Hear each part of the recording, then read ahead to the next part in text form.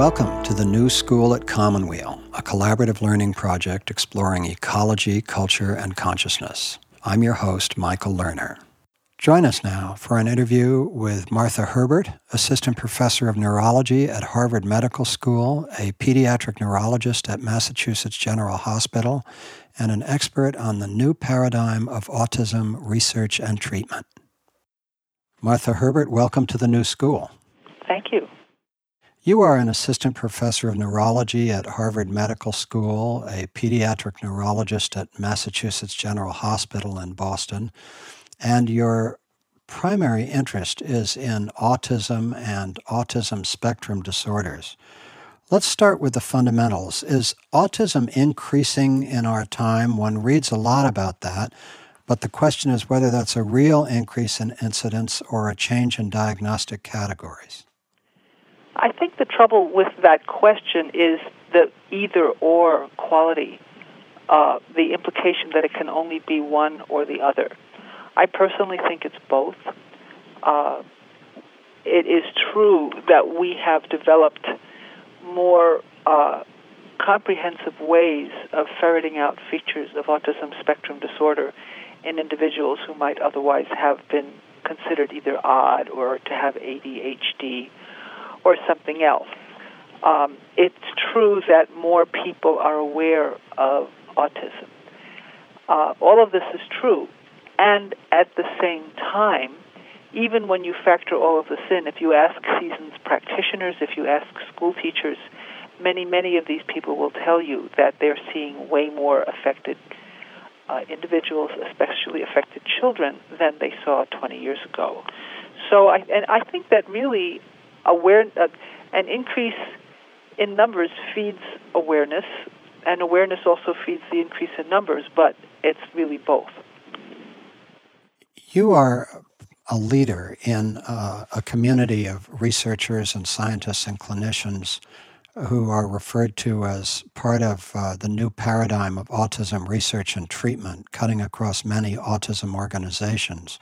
What is the new paradigm of autism research and treatment? The new paradigm of autism research and treatment starts from the premise that autism is a whole body systems condition.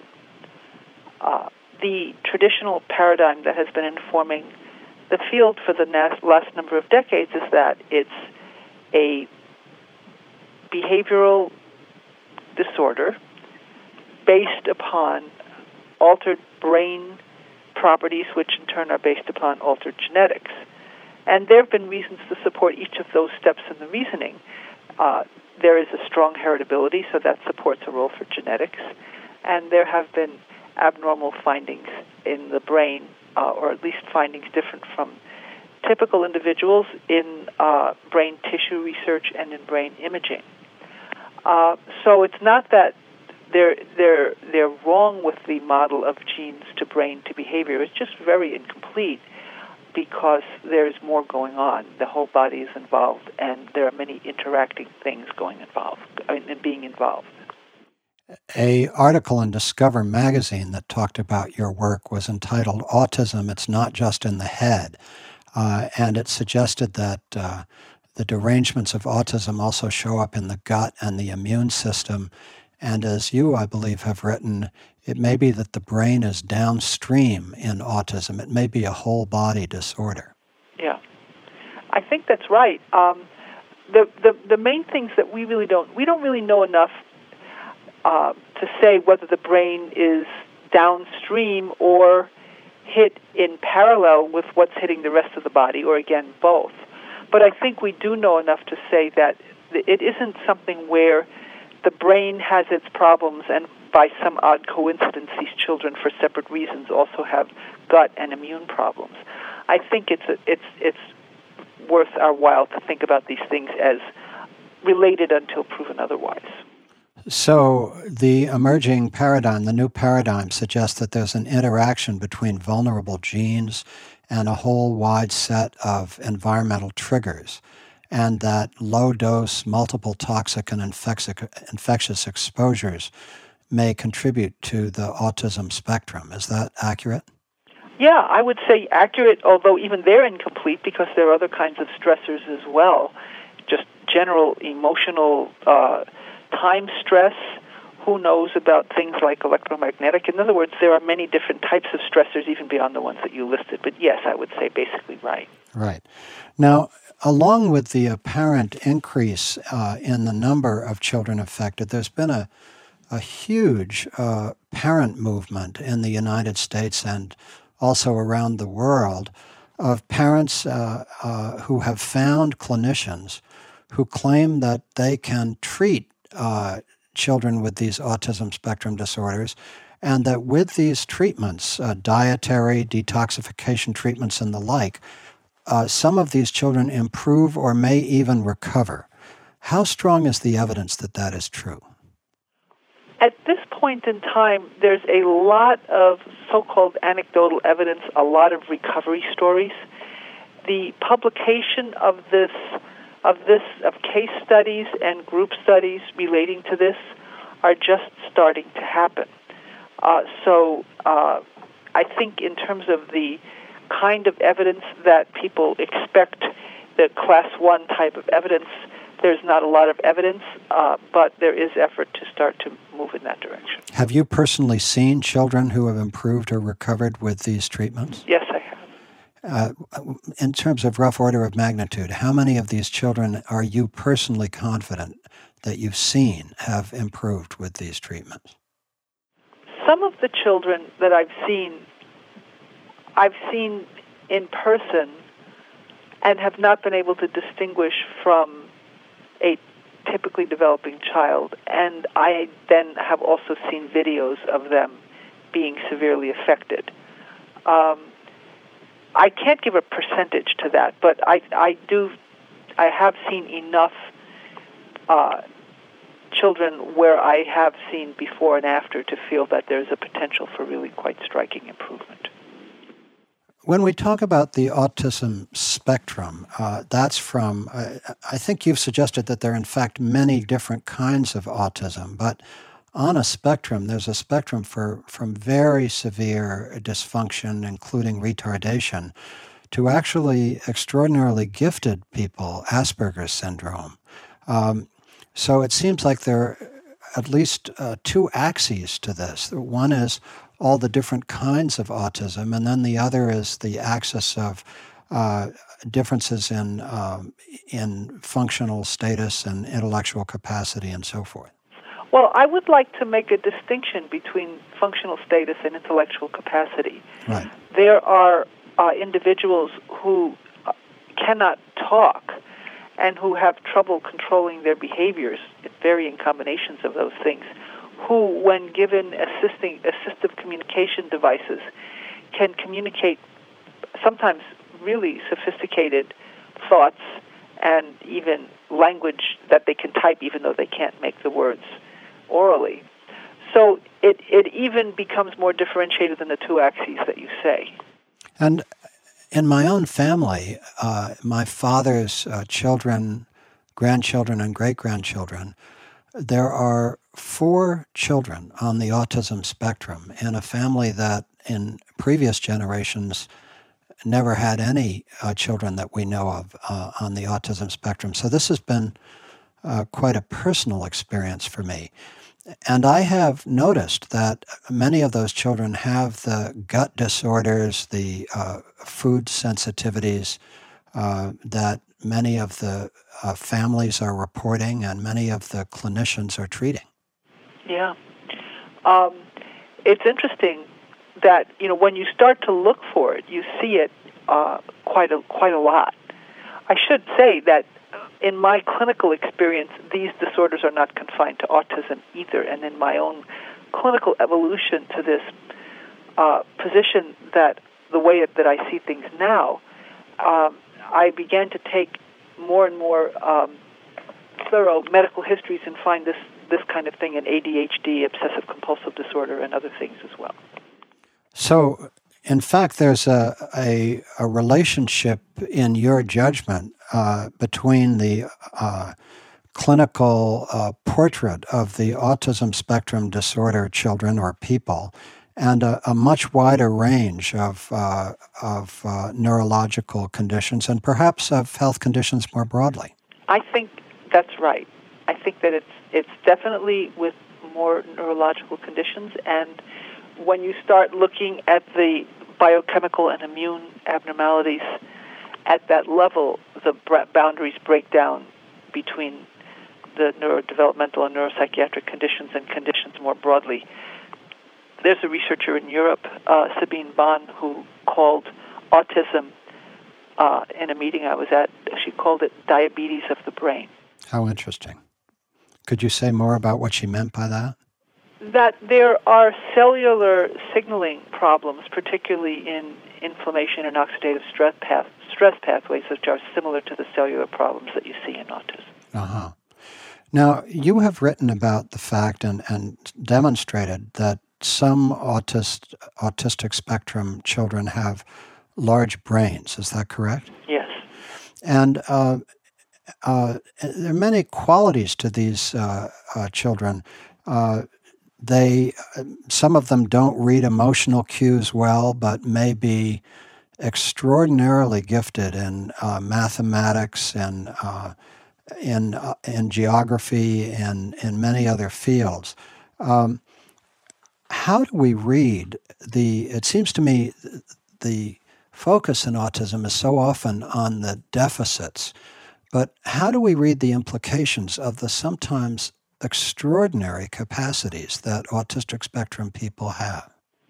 That's one of the most important questions. And it's a challenge even for people like me who are particularly focused on the medical problems that may lead to, for example, the problem of large brains. And in particular, there seems to be evidence that this could be related to a neuroinflammatory or immune activation process. And if that's the case, and at the same time you have someone who's very gifted, you have something which is paradoxically describable as a disease process, and yet at the same time there's an enhancement. One speculation about this is that there's a delicate this is a speculation, so I should say there might be a delicate neurochemical balance which some people have, for example, more glutamate, more excitatory, arousal-oriented neurochemicals, and that puts them closer to an edge that they can get tipped over with certain kinds of environmental stressors, so that a tendency to giftedness might even be a risk factor for some of the environmental challenges. But that's just a speculation. At this point, I don't think anybody's done enough work at this level to tease that apart. But it's a critically important question. I know an extraordinary young man, for example, with Asperger's, who can learn languages by essentially glancing at vocabulary sheets. He says, Romance languages he can learn by reading the vocabulary once, and Japanese takes him three reviews. Oh dear, that's so much. And he's an extraordinary pianist. He knows the capitals of every country in the world and so on. Anything that he gets interested in, he becomes extraordinarily knowledgeable about. And so this question of the nature of these amazing gifts just seems to me to be a question that should interest us just as much as the deficits do. Yeah, we had in our speaker at Mass General a few weeks ago, we had Laurent Montron from Montreal come and speak with us, and he's extremely interested in this question. And he works with Michelle Dawson, who's on his research team, and she has autism. And she just published her first author paper. So she's very active, articulate, brilliant researcher herself. And he has done very careful research showing that it's not just that there's a perceptual superiority at the level of local or detailed processing, but that there is not a loss at the global level. And at the end of his talk, he speculated about the evolutionary implications of the potentialities shown by these people. This is a dicey area to talk about, and my former mentor who was there actually walked out on the talk at this point because he thought that was really out of line to make those speculations. But I can understand why it would be tempting. He got into this from watching about 20 years ago, watching an autistic draftsman draw at the level where those of us who are not on the spectrum would start with sketching out the whole thing and then fill in the details. This person did it entirely at the level of fine details, and yet still, when the whole was complete, had a perfectly proportioned drawing. And this is a drawing strategy that the rest of us wouldn't even begin to contemplate. So what does this say about how the brain is working in order to be able to do something like that? And I just don't think we know very well. I've been in conversations with technology experts, very high-level technology experts in the information sciences in Silicon Valley, where these young geniuses joke about how marriages between, I forget, mathematicians and physicists have a higher incidence of children with autism, and how they seem to regard it as a potential hazard of the coming together of people who are particularly gifted in some of these fields. Is there anything to that? Do we know anything about whether people in physics, the sciences, whatever, tend to have more autistic children, or is that an urban myth? Well, I don't know that data very well. I don't think there's that much data. I think it's been blown out of proportion in the sense that there are people who use this as the explanation for the whole increase, that it's just the computer people suddenly becoming attractive to each other and reproducing where they didn't reproduce before. And I think that there are plenty of people with autism who don't have parents who are physicists or mathematicians. And so... So you don't make much of that? But I don't completely dismiss it either. I mean, I have seen in my own clinical practice plenty of parents like that. But I can't, I just don't think that, I think that where we have to be careful is just writing off the whole thing as the Silicon Valley disease.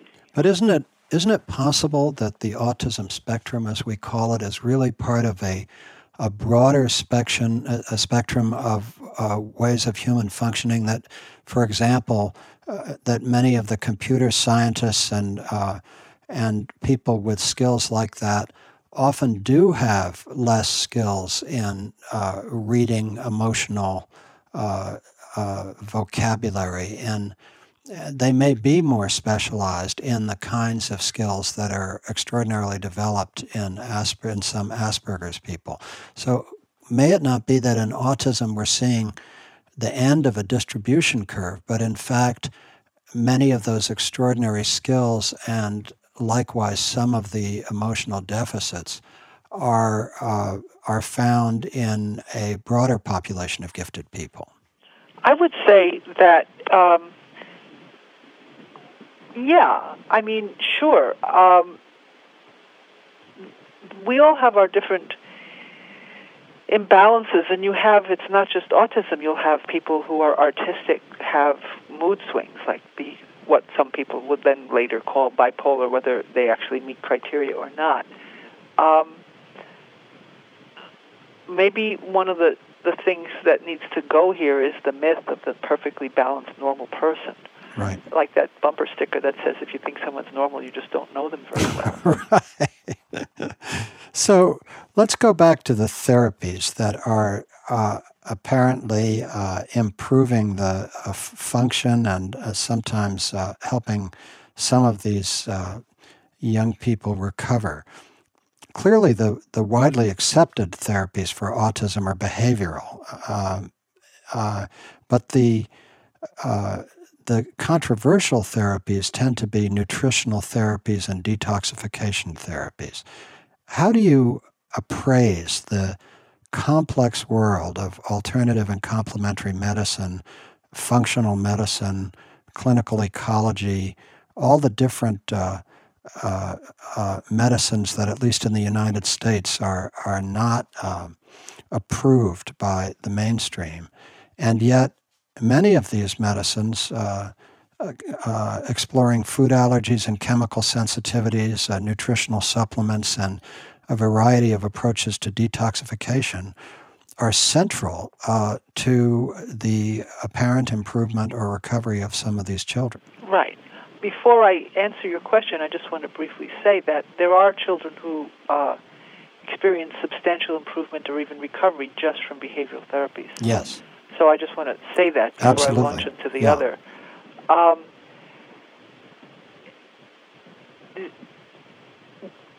It's a very different way of looking at things than the disease model that seemed to be so much of in the ascendancy or triumphant that many of us were raised on. The 20th century fed this, the idea that you could find the perfect drug for the perfect bug or for the perfect gene problem, and that would be enough. Meanwhile, we've also had, with a lot less fanfare, such an increase in our understanding of biochemistry and of the immune system. And this idea emerged, such as, particularly with Linus Pauling, the idea of orthomolecular medicine, that there are biochemical processes that have cofactors, which are nutrients, and the modulation of those cofactors can affect the metabolic pathways. This idea has taken a lot of criticism, and but it won't go away. And I think one of the reasons it won't go away is that it makes sense. And I think what's happening now scientifically is that as we advance in our abilities to measure more subtle things, we're finding more validation of features of both the nutritional diet, metabolic biochemical piece, and of some of the allergy immune pieces that have been not particularly a part of the mainstream. So I'll just start with that as a conceptual frame. For a parent who has a child with autism spectrum disorder and begins to explore the world of clinicians who claim to help these children, this is a field I've been involved with for over 30 years, the field of complementary and alternative medicine, and specifically in my early years and looking closely at the role of nutrition in the learning and behavior disorders of children. And it seems to me that the parent has a terribly difficult task because some of these clinicians are gifted, ethical, grounded people, and others are really quite flaky. And so what is a parent to do? And what is the best direction for a parent to go in trying to discover, if they want to explore these nutritional and detoxification therapies, how do they find a good clinician to work with? Well, the first thing I want to say about that is I think that it works best if the parent takes major responsibility for educating him or herself. The model that you go to the doctor tells you what to do, you do it even if you don't understand what it is, doesn't work so well in this domain for a number of reasons. One of them is that it's a chronic problem that doesn't go away overnight. It's not like a sore throat. You take your 10 days of antibiotics and it goes away. Another is you really need to, again, make judgment in judging these practitioners. Another thing that I think is important is starting with the basics. It's very important to get, I think, the basic diet and dietary and basic intake issues straightened out before you start doing radical things. I've had parents come to me wanting to do all kinds of esoteric therapies and wanting advice about it, and then when I take a dietary history, the child is drinking 4 quarts of Coca-Cola a day, or, eating nothing but cheese every day.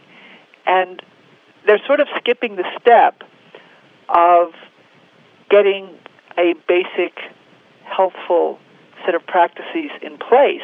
And I think that's really important considering how many people these days have deeply imbalanced diets. So I think that it's very important to, and then that's just very critical. And another thing is an understanding that many of these things don't work fast, or they may not work the first time, but then later on, after you've taken care of a number of other things, something that didn't work before can then be able to work, perhaps because the other things that were reinforcing the problem get fixed up. So again, each of these last few questions that you're asking me is very complicated, so I'm trying to find a place to start with it, and that's where I would start here. In terms of dietary impacts and the gut, I understand that images of the gut of these children done by really solid researchers indicate that the gut is often in a disordered state. And my recollection from the conversations I've heard and the research I've seen is that wheat and gluten allergies and dairy allergies, which are common in the population as a whole, may play a disproportionate role as a starting place in assessing the diets of these children. Is that accurate or inaccurate? Well, again, this is an area which is just starting to get the kind of research that will convince a skeptical, conventional pediatrician. I was in a lecture for the Autism Consortium around here about 2 or 3 weeks ago, and the lecture on treatment by Dr. Jean Fraser reviewed alternative treatments, and she did cite approvingly that there were 2 reputable, strong studies supporting gluten-free, casein-free diet as being beneficial in at least some children with autism. So that was both a report of evidence and at another level, evidence that when you have evidence, it impresses people, and then they will start talking about something like this. And another aspect of this that many parents are concerned with, obviously, and has been hugely controversial, has been the issue of whether mercury in childhood vaccinations contribute. Now, I understand that many researchers regard the mercury issue as a bit of a red herring in terms of broader environmental contributors to autism. What is your perspective on that? Well, my sense is that the perspective that makes sense to me has most recently been articulated in a technically rich way by Mark Noble from Rochester, who published a paper as senior author in Public Library of Science in February about how lead and methylmercury and paraquat all stimulate the same molecular pathway. So what he says is that the cell doesn't care which toxin or heavy metal it is among a group. It will just freak out and set off this pathway and have a reaction related to oxidative stress. So on the one hand, it doesn't necessarily have to be mercury that would set this off. On the other hand, mercury is one of the things that can set this off. I think that we have been cavalier about thinking that, it's only a little bit, it won't matter. And we've done that with mercury, and we've done that with a whole lot of other things. And now, as we learn more about epigenetics and endocrine disruption and all kinds of things that operate at the level of very subtle, small effects, this is turning around and biting us. And we're finding that maybe all of our complacency that if it didn't kill you, it's okay, is misplaced. We'll be right back after a short break.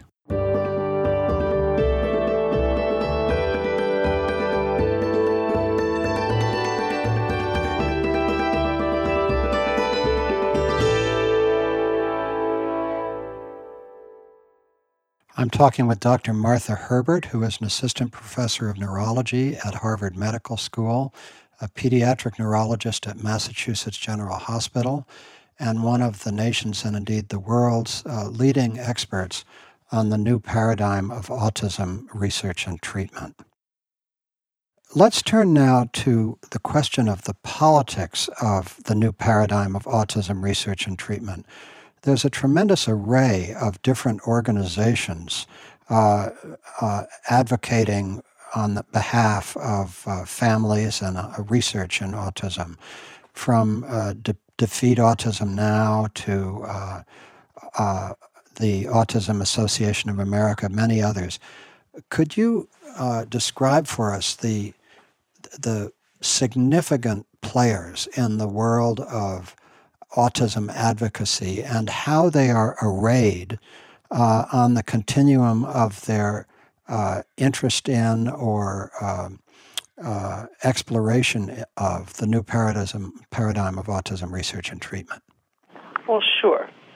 There are a lot of organizations whose main function is to advocate at the level of obtaining services and providing services for individuals with autism. And this is really important considering that public funding ranges from inadequate to woefully inadequate, and people have to struggle, unfortunately, on a one-by-one basis to get the care for their children. It's nothing automatic in many cases. So I'll put those to one side, the organizations who primarily do that. They are important in terms of how what they do potentially becoming transformed in the next period by a more inclusive whole-body model. But they're not primarily the ones working on this new paradigm. There are, I would say, at the vanguard of this thing, there are a number of organizations such as Defeat Autism Now, which is a part of the Autism Research Institute, which was started by Bernie Rimland as a way, the Autism Research Institute, as a way of researching aspects of autism. Increasingly it became that may not be covered by other research enterprises. And Defeat Autism Now is a clinical group that started in 1995 and promotes nutritional, dietary, and detoxification regimens. Interestingly, they have a reputation for being anti-vaccine, but I've talked with people who remember the days when the people who run that organization were shocked by the very idea that vaccines could have something to do with it. And they didn't start out as an organization related to vaccines. And at the present time, they're moving in a direction of thinking more broadly about other toxins, more generally organophosphates and many other things. So Defeat Autism Now, or DAN, isn't that sort of known as a gathering place for the parents and clinicians who are particularly focused on these issues? Is that correct? That's correct. And they have conferences which are attended by clinicians and parents. They give a very large role to the parents. They talk about having their research and clinical practice be influenced to a great extent by listening to what parents tell them. And this is an important thing because many of the observations that parents make are dismissed as crazy by some of the more conventional practitioners. Now, you recently received the first Cure Autism Now Innovator Award, and you direct the Cure Autism Now Foundation's Brain Development Initiative. Where is Cure Autism Now on the spectrum? Well, Cure Autism Now actually no longer exists. Cure Autism Now, I got that award in 2004. And Cure Autism Now, about a little less than a year ago, was absorbed by Autism Speaks. I see. They still have a presence. I mean, they have a web presence, but it is now Cure Autism Now / Autism Speaks, as opposed to being an independent organization. So where is Autism Speaks on the spectrum? So Autism Speaks is in an interesting position. They first absorbed the National Alliance for Autism Research, which was the other large parent-started autism research funding organization. So there was CAN and there was NAR. And so now both of those organizations are absorbed within Autism Speaks. And there's a kind of, among the people in the community who feel that the innovative treatments are critical, there's a lot of impatience with Autism Speaks for being too genetically oriented and not enough treatment oriented. They recently released a request for applications for grants related to complementary and alternative treatment.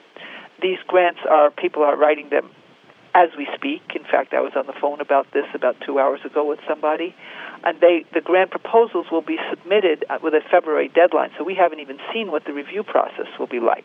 I think one of the challenges is that you can put out a request for application for people to do innovative things, but then when you go through the peer review process, you need to find reviewers who are competent, knowledgeable, and capable of reviewing these things with an open mind, and that isn't easy.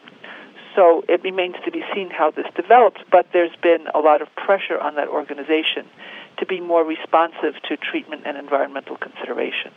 You also co-chair the Environmental Health Advisory Board of the Autism Society of America. Where does the Autism Society stand on these issues? The Autism Society is the oldest and largest autism society in the United States, and it was also founded by Bernie Rimland. And they have they are a chapter-based organization, and they recently made a decision at the board level to encompass an environmental approach to autism, and they put out, we put out, because I was a guest editor, a special issue of their magazine, The Advocate, a year ago, on environmental health and autism, and a lot of that is available on their website, autism-society.org. And then there's a little space on the bottom right of that page on environmental health. And their mission statement is very strong on environmental health, and it links environmental issues with treatment issues. I work with them on a treatment-guided research initiative, and the goal of that is to build infrastructure to help the development of more standard intake infrastructure so that we can pool our information and begin to discern at least some kinds of patterns and develop standards of care so that this problem that you raised before, Michael, about some practitioners being brilliant and others being flaky, that we would at least have some more articulated standards for evaluating what's going on. So I think that ASA is really taking the bull by the horns here. Then there's a whole other set of organizations which, for short, most recently have started being called the MOU organizations, which means Memorandum of Understanding. It's a group of organizations such as National Autism Association, Safe Minds, Generation Rescue, and a number of other organizations which have been in the vanguard of the advocacy around vaccines and also more broadly of environment and of treatment. And these organizations are working with ASA, but also separately. ARI is Autism Research Institute, the one I mentioned before, started by Bernie Rimland, is coordinating this effort. And they are developing their program as we speak, since the Memorandum of Understanding is a new thing. So it sounds as if the new paradigm of autism research and treatment is making sometimes slow, but in historical perspective, remarkably rapid progress through a wide range of autism advocacy organizations. Yeah, and it's not just that. I mean, I've been approached by people who have nothing to do with these advocacy organizations. I've been approached by a number of exceedingly high-level mainstream academic researchers to work on these issues. There's a certain number of people who just get it. And so it's making its way through academic organizations. It's having more, you now have the mention of gastrointestinal and immune function much more without raised eyebrows and with kind of a matter-of-factness in relationship to discussions of autism. Again, not everyone, but much, much more than you had before. You have foundations starting to support. I went to a meeting just a week and a half ago on a private meeting on gastrointestinal microbial organisms, probiotics, and autism, which would never, and this is an organization that was known for spending lots of money on genomic research. So this organization had a major turnaround and is really thinking much more, really, really, very much in the new paradigm. Remarkable work of investigators coming around to this approach. There was one particular person who was striking at this meeting was Jeremy Nicholson, who runs a large metabolomics lab at Imperial College in London, who has extraordinary work on what is very, very much into a new paradigm approach to not just autism, but many, many other chronic conditions as well. So politically and even inroads in academia, yes. So I'd like to step back now from your deep immersion in the new paradigm of autism research and treatment, because you have nested that work in a history of much broader philosophical and scientific interests. Your doctoral degree at the University of California, Santa Cruz was in studying evolution and the development of learning process in biology and culture, and in the History of Consciousness program. And you've done postdoctoral work in philosophy and the history of science. So there are many dimensions to this, but one of them is that you have nested this interest in an interest in what's happening to the earth as a whole. You are a participant in the Collaborative on Health and the Environment, which we are both a part of, which is a science community exploring the impact of the environment on human health more broadly. So let's talk for a moment about the moment we find ourselves in human history, where technologies are transforming so many aspects of our environment: biotechnology, nanotechnology, environmental contaminants, climate change, changes in nutritional manufacturing processes, and so on, that human health appears to be being affected, and the health of all life on Earth across the entire spectrum. How do you synthesize those issues in your own thinking and work? Well, of course, the biggest questions here. I think we're at a crisis of how to link human cleverness with human wisdom. And we have found the capacity to penetrate material reality from the subatomic levels all the way out to the cosmic levels and at many, many levels in between. We've developed the capacity to manipulate this reality and create changes that we can predict.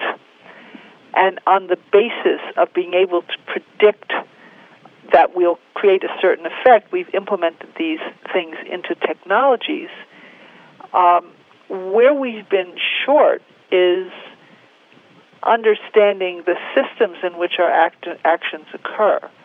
And this is partly a conceptual thing and also partly a very personal somatic thing, where various corrective feedback loops that in the past were maintained to the extent that they were maintained by culture, and you could argue that they were also it wasn't so hard to maintain them because there weren't so many technological capabilities, but we've disabled a lot of the feedback loops that would have kept things in balance, almost as an intrinsic part, perhaps, of the advances that we see, or the increases in technical capacities.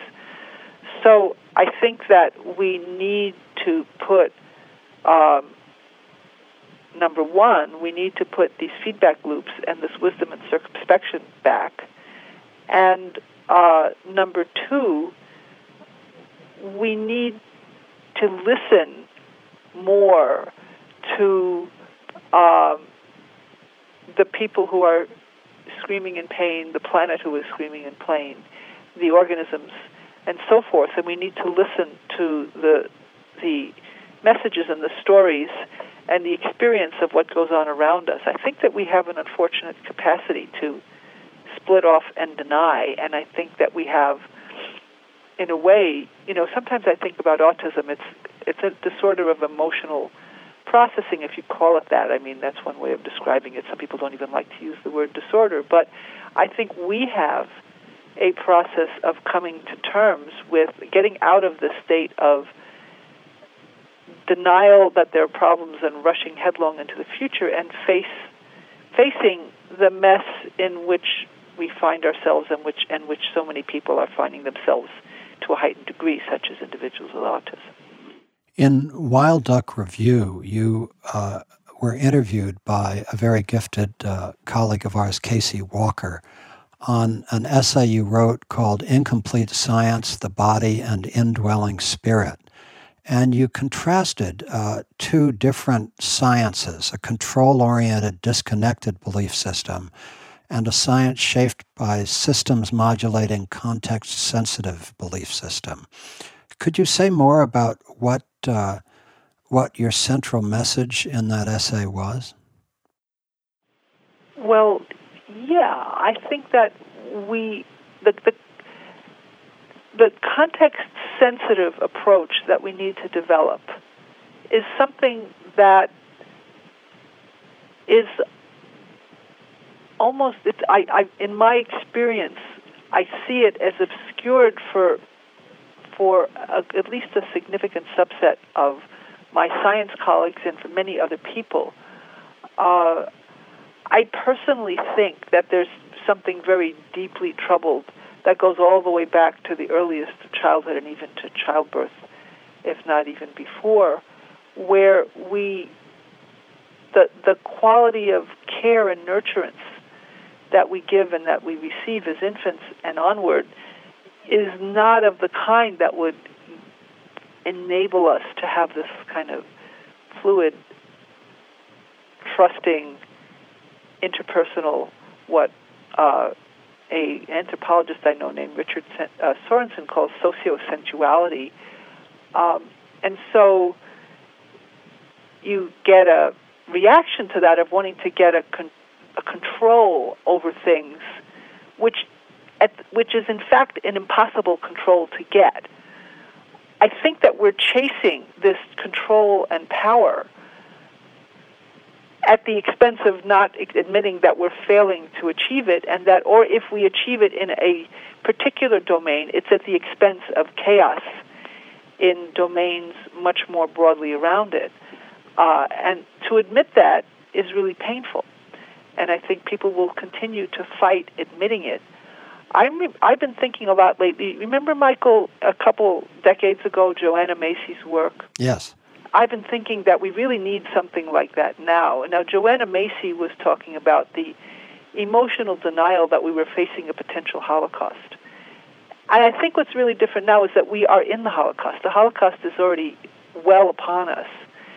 And it's hard to believe that the ideals of progress and better living through chemistry actually are not the reality that we're in. But as more of us get the veils torn from our eyes, we are transformed emotionally and spiritually into a commitment to make the world safe for people who see what we see and make it possible to take the actions that would be restorative and regenerative based upon the openness that we are working to achieve. I really think that, and I'm just starting to think more and more, that I hit this barrier with people of this emotional wall that I've been working very hard in my communications to be very gentle with people and not confrontational, because that just keeps the wall up. But I think that the gentleness and the kind of finding middle ground, as good as it is, there needs to be something yet beyond that, something almost cathartic to help us get a grip, really. And in fact, you wrote an article called Get a Grip. Time to Get a Grip. What did you say? Well, I was about autism. It was in that environmental health issue of Right. the Autism Society of America Advocate, and it's online. Mm-hmm. And their website and mine. And I mean, I said that, people are interpreting this autism situation from their own perspectives, and we have very deeply held belief systems. But if you look at all the things that are going on right now, the evolutionarily unprecedented changes in our biology, our geochemistry, our climate, our food, our everything that we do in so many ways is different than 150, 300, 500, 10,000 years ago. Enormous differences. And we don't, and the loss of biodiversity. If you have all that in your mind when you see these numbers increasing in autism, in diabetes, in allergy, in immune conditions, the dots connect very easily, and you say that until proven otherwise, these problems are connected, and we are putting ourselves into deep trouble in the worst way that we could imagine, and it's really time to just face it and get a grip. And in order to get a grip, we need to reevaluate what it is that we think we're trying to do. Rather than ever onwards and upwards, we need something much more restorative and regenerative. Regenerative is one of my favorite words. I think we need to regenerate. Now, I mean, what's different is we have science and the ability to perceive things through instrumentation that we can't perceive directly through our senses. And that is not, unless we have an enormous cataclysm, we're not going to lose that, but we need to put that under the control of a sensitive approach to what we're doing, and an approach that's committed to making things work biologically, culturally, humanly. Our colleague Ted Shetler of the Science and Environmental Health Network, also a participant in the Collaborative on Health and the Environment with us both, speaks of the ecological health paradigm, which essentially suggests that different people get the same disease for different reasons, very much the way you describe is the case in autism. And he takes this out to many, many of the epidemic conditions of our time. And this paradigm, which one might also call the complexity paradigm, or there are other words we could use, suggests, as you were suggesting, this extraordinary web of interactions, not only between natural environmental factors, but between all these nanotechnologies, electromagnetic fields, and all the chemicals and all the other alterations that we are introducing. Yeah. The question I want to ask you is, if we take that complexity paradigm or ecological health paradigm seriously, what happens to two things? One is our scientific research methods, and the second is our regulatory frames for protecting human health and the health of all life on Earth. What are the directions, both in knowing and in protecting, that we have to go as we understand ecological health or complexity theory more fully? Those are, I think, some of the most critical questions that we need to grapple with as we transition to a more regenerative, sustainable, restorative world. We've had this idea that you can have a study, you can have a level above this it's dangerous, below this it's safe. And we've had this idea that we could have universal pieces of knowledge that applied context-free across many settings. For example, a gene does a certain thing the same way in a bacteria that it does in a human being. And all of this is just not working out. I think that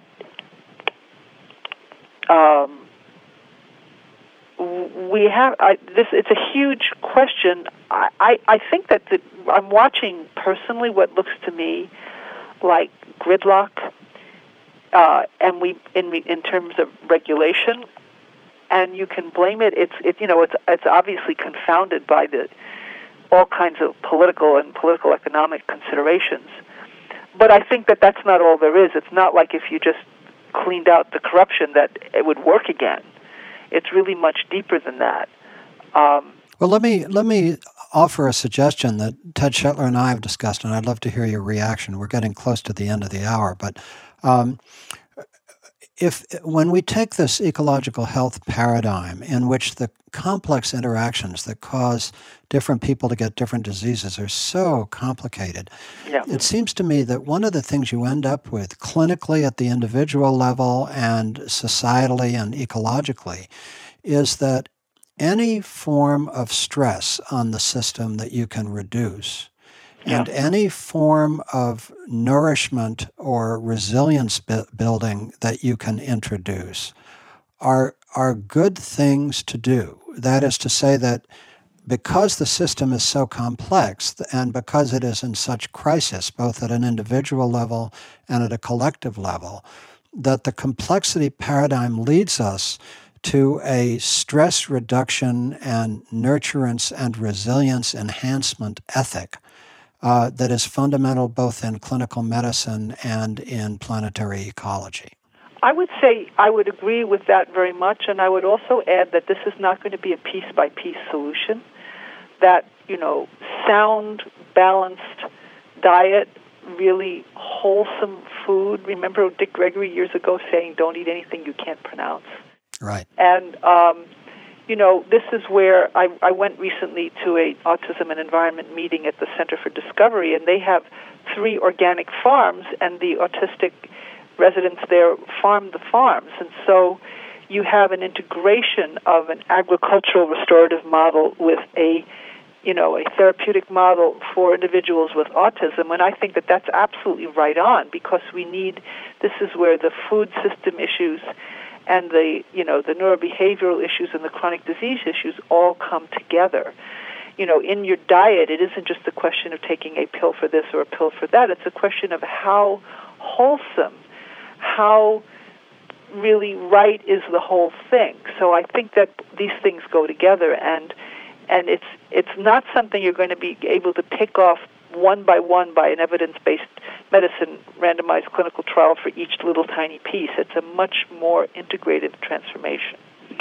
Your website is www.marthaherbert.com. Is that correct? That's right. And I also have a research website called transcendresearch.org.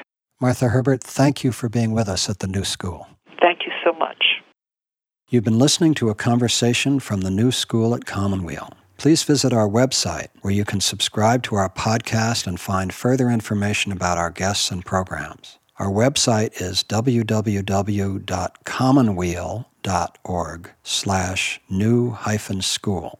Commonweal is spelled COMMONWEAL. Or you can go to www.commonweal.org and click on the New School and get to our program that way. Thank you for joining us at the New School.